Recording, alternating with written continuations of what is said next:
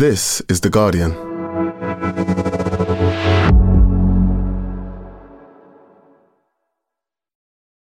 Hey, I'm Shante Joseph. I'm a writer and broadcaster, and I spend way too much time online. But now those years of scrolling are finally paying off because I'm hosting The Guardian's new pop culture podcast.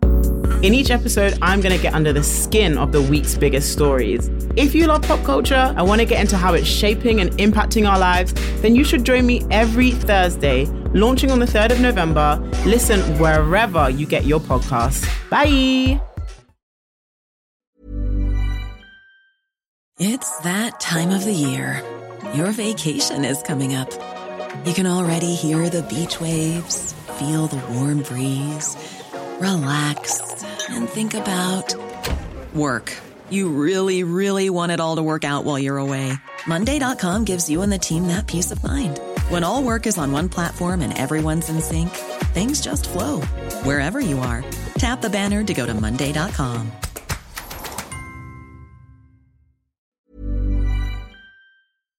Looking for your next great podcast? We live in unprecedented times. To make sense of it, what if you could learn from some of the most influential people on the planet? The podcast Tools and Weapons is hosted by Microsoft's Vice Chair and President Brad Smith.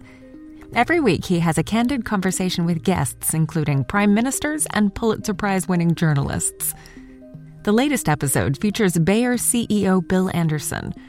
Though most of us know Bayer for pharmaceuticals, they're also focused on crop science. They're putting digital tools in the hands of farmers to get the most out of every acre. Listen to Tools and Weapons with Brad Smith, wherever you get your podcasts.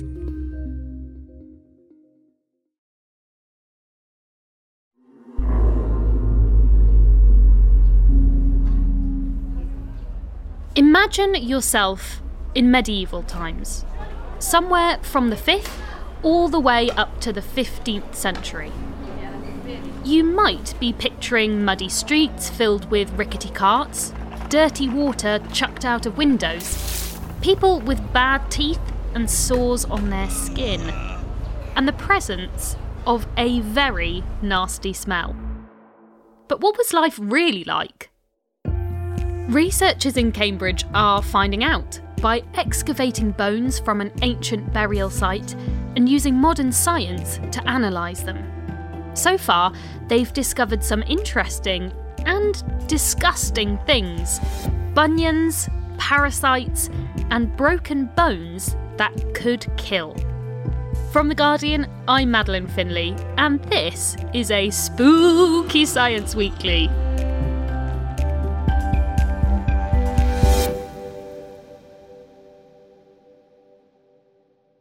Nicola Davis, you're The Guardian's science correspondent. When you told me that there was a team of researchers from the University of Cambridge digging up old bones, I think you knew I wouldn't be able to resist. It is such a cool project, and I have covered it over the years with all these new finds that are coming out. And they've excavated 3 or 4 different burial areas around Cambridge. And what's really interesting, and what the kind of key thing about this research, is that these burial areas were used for different types of people. So the team can kind of compare all sorts of different things. So, which kind of diseases affected who, and they can really sort of start to unpick some of those questions. And some of their findings are actually quite counterintuitive. So, of course, you had to go and take a look. And you went off to Cambridge to meet Craig Sesford, an archaeologist who was excavating some of these sites.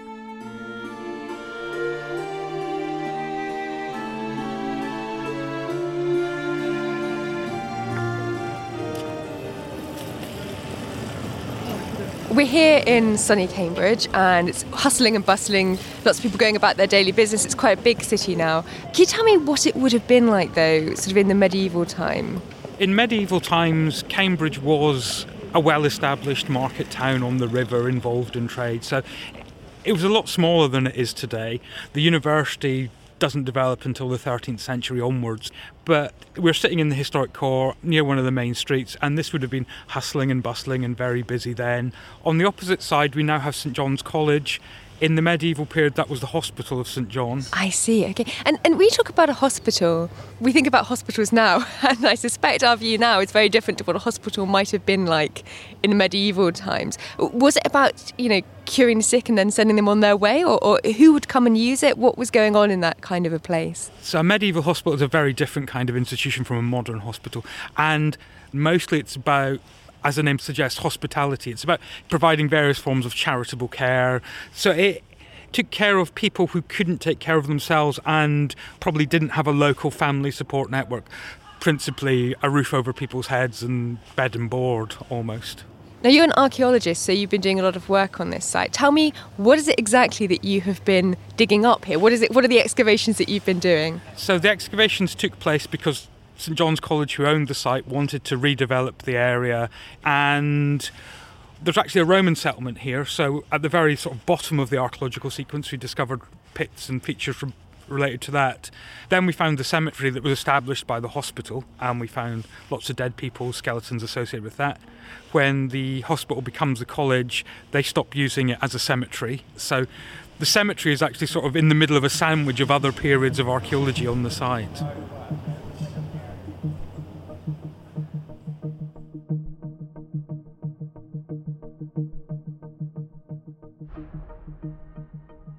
Nicola, a medieval cemetery, it's so interesting. So after they'd done the excavation, they did some analysis of the bones in a laboratory as well. What did they find out about the people who had been buried there? As Craig was saying, this isn't a hospital in the sense necessarily of kind of as we think of it today, where you go there and you're cured. And it was more about caring for the sick and the elderly and those who couldn't look after themselves. But you also had some people who paid to be buried there as well. It seems that you have sort of a mix of male and female, but you don't have a lot of young females. You have a lot of the poorer sectors of society, maybe some from the middle echelons, but you don't have the sort of very wealthy. This isn't sort of like, the most prestigious place to be buried. A lot of those who were buried there were being looked after by the hospital itself. And as you set out before, they were comparing this excavation site to a few others that they'd done as well. And this comparison is kind of what really teaches them about each of the sites. So among the other sites, there's a parish cemetery, and then there's the Augustinian friary.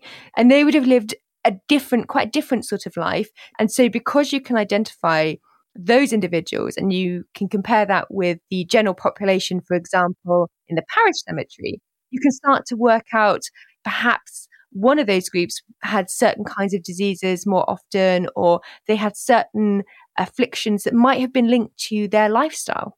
I know that Craig took you to that Augustinian friary, didn't he? Yes. Now, it doesn't look like a friary now. It was stood in front of a very modern building on a tarmac car park. So you had to use your imagination when you go back to some of these sites.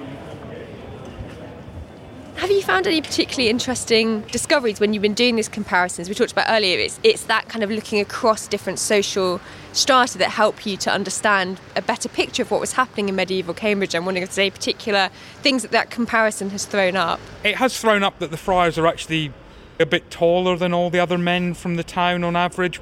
There could be various reasons. It might just be that they're recruiting wealthier people, but it's also, if you joined as a novice at about 14, which was the standard age, then you're still going through sort of your male growth spurt. And if you're getting a much better diet, you could end up taller, because how tall you grow is partly a combination of your genetics, but also your environment when you're growing up. One of the things I found most interesting is that in terms of sort of their body strength from things like their arms, they're actually very similar to everyone else in Cambridge. So they're probably doing as much manual activity as everyone else. So even though you're in a friary, one tends to think of that as being very bookish and very sort of devout and going to church all the time. Actually, they'd have had some pretty tough work to be doing in order to sustain their life as well. I mean, one of the things they did was wander around a lot preaching, not just in Cambridge but in the villages around, so they were probably walking as much, if not more, than other members of society. And so talk to me a bit about what you found when you studied these bodies. I seem to remember when I reported on some of your findings a while ago that some of these friars met quite nasty deaths. Yeah, so there was one individual where you could just see that both his upper leg bones had been broken and shifted. Clearly you could see that this person had some kind of terrible accident. The two most likely scenarios are either that he was hit by something like a cart, because these injuries are quite similar to modern traffic injuries, or that he'd fallen onto a hard surface. It's almost certain that both the major arteries that go down the leg had been severed by this, so you would bleed out in a matter of minutes. Gosh, sounds like a CAD file mystery, that is not very nice. So were there other possible nefarious deeds that had happened at the time, or sort of dodgy deaths that you uncovered? When the friars started as orders, they were very popular, they were sort of the in thing, but very soon afterwards, within a few decades, there is a slight backlash against them from various people who think they're too wealthy or that they're taking too much away from local parish churches, and there is good evidence of violence and conflict with other groups in towns. So some person had been knocked on the head, and another one had a broken arm that's very characteristic of a defensive injury. And we do have evidence, for example, that one of the friar's servants was murdered in 14th century Cambridge.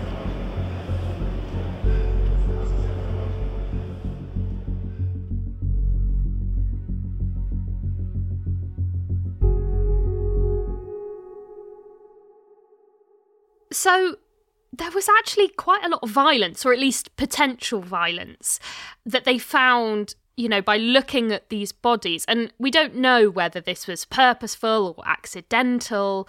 But aside from broken bones and arms, this work also took a much closer look at the bones as well, and did a lot of analysis on them to find out more about the health of the people at the time.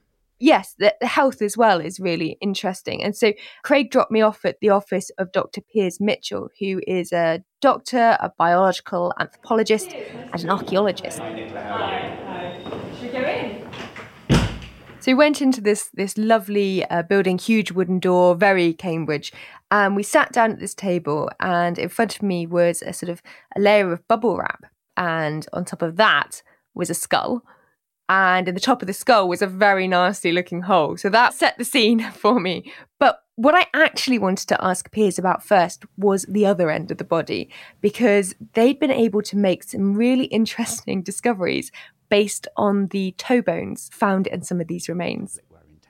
If we look at bunions and hallux valgus, which is a condition where the big toe gets pushed sideways by pointy shoes, and that can lead to degenerative change in the big toe in a particular way that we can identify that the bunions were there, we found that the highest proportion of people in Cambridge who had the hallux valgus by a big degree was the Augustinian friars. So they were wearing these pointy shoes.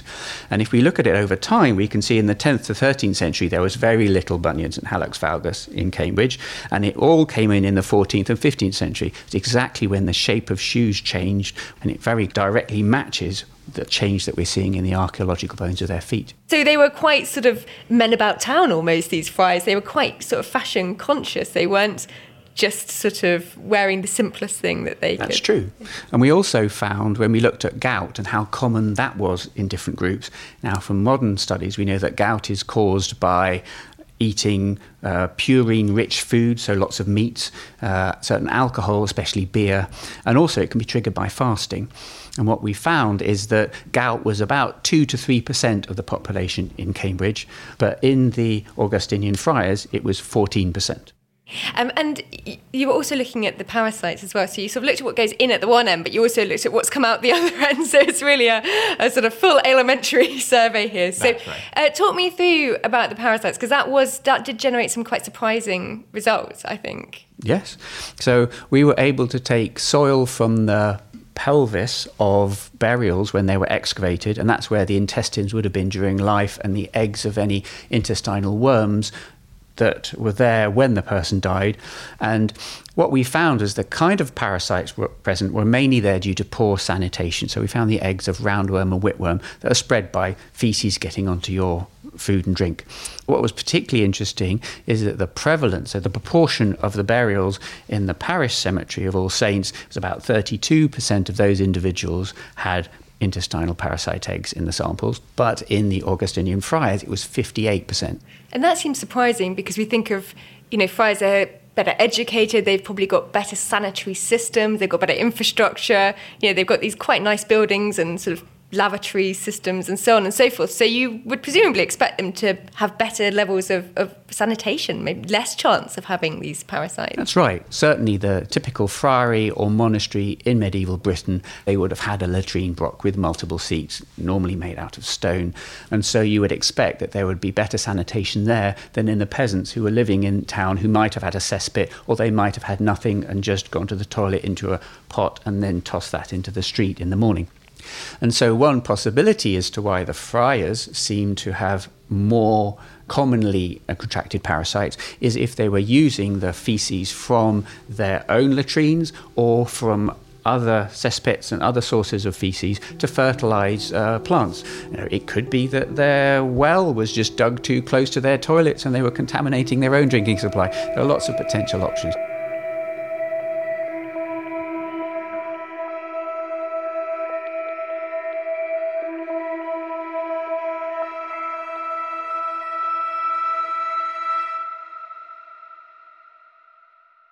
Well, Nicola, this story did not disappoint. We've had severed major arteries, bunions, and worms. And it's been a really interesting snapshot of medieval life across these different populations. What did you make of it all?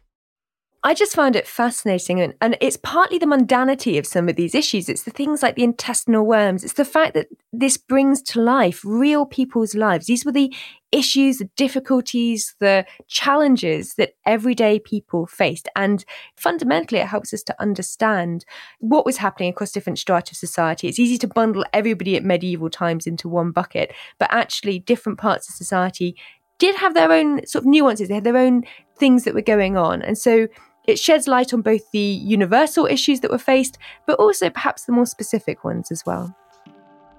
Nicola, I have loved this story, so I'm so pleased that you told us about it. Thank you so much. Thanks so much. Lovely to chat to you. Thanks again to Nicola Davis, Craig Sesford and Dr. Piers Mitchell. You can find links to Nicola's coverage of this research on the podcast webpage at theguardian.com. Halloween might be on Monday, but there's something that could be even scarier on the horizon: the US midterm elections. Not to fear, The Guardian has you covered. The Politics Weekly America podcast is going on a road trip. Across 5 episodes, Johnny Friedland will be speaking to politicians, canvassers and voters from different states in the run-up to the midterms. And they're finishing on election night in Washington, D.C. It's kicking off on November the 2nd, so search for Politics Weekly America wherever you get your podcasts and click on that subscribe button now. And that's it for today. The producer was me, Madeline Finlay, the sound design was by Tony Onuchukwu, and the executive producer was Max Sanderson. We'll be back on Tuesday. See you then.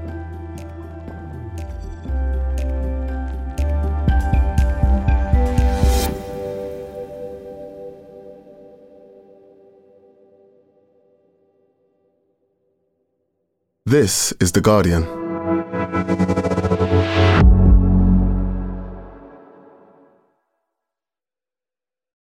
Looking for your next great podcast? We live in unprecedented times. To make sense of it, what if you could learn from some of the most influential people on the planet? The podcast Tools and Weapons is hosted by Microsoft's Vice Chair and President Brad Smith. Every week, he has a candid conversation with guests, including prime ministers and Pulitzer Prize-winning journalists. The latest episode features Bayer CEO Bill Anderson. Though most of us know Bayer for pharmaceuticals, they're also focused on crop science. They're putting digital tools in the hands of farmers to get the most out of every acre. Listen to Tools and Weapons with Brad Smith, wherever you get your podcasts.